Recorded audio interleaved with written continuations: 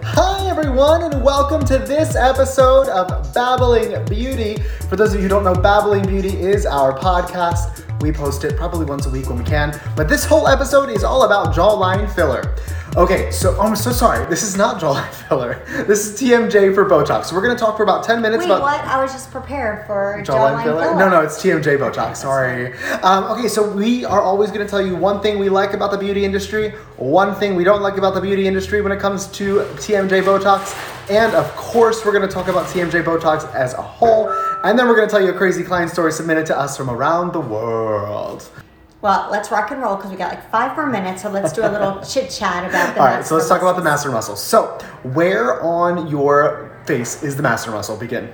Okay, so what's important to know is the masseter muscle is, and to keep it layman's term, back here. So if you bite down on your jaw and you put your hands right here, you can actually feel and see on some people your masseter muscles. So it's about 3/4 back from your mouth towards your ear.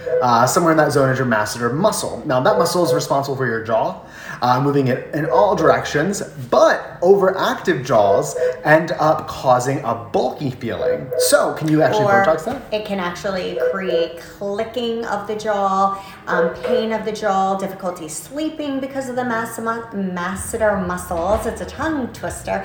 And yes, you can actually do Botox in there. Courtney, thanks for your 5-star review on Google, but I'm going to swipe it away for now.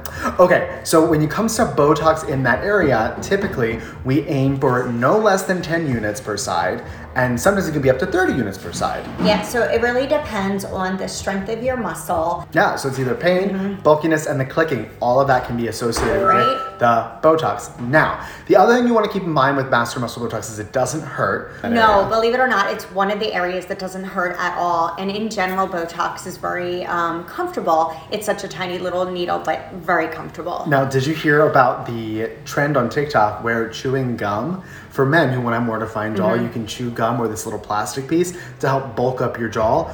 We tested it. Well, I tested it. It did not work. I used it every day for 30 days to try and get myself that chiseled jaw, and that doesn't work. So do not be fooled by that TikTok trend of the chewy plastic bubble. It does not work to stimulate your jaw. And as people are saying, it is painless. So thank you for giving feedback. I think that's always important. Absolutely. So is there anything people can do at home for their jaw?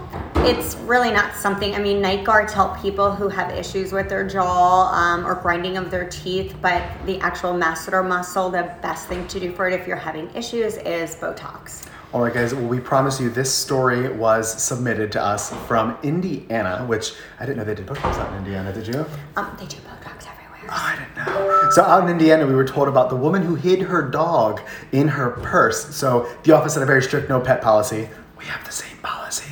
But she decided she was going to try and sneak her dog into the appointment. So midway through, the injector's like, is your bag moving? Is your bag making noises? And lo and behold, the woman tried to sneak her dog in. Anyways, we are wrapping this up a little early today because we do have a client out there, so we're going to attend to their needs. But for Babbling Beauty Podcast, this jawline one will be a little shorter, but it'll be out. It's not jawline. Oh my gosh. I know. All right, maybe we'll have to re-record it all together. Anyways. Yeah, but you guys always, thanks for signing in. We love you guys. Bye.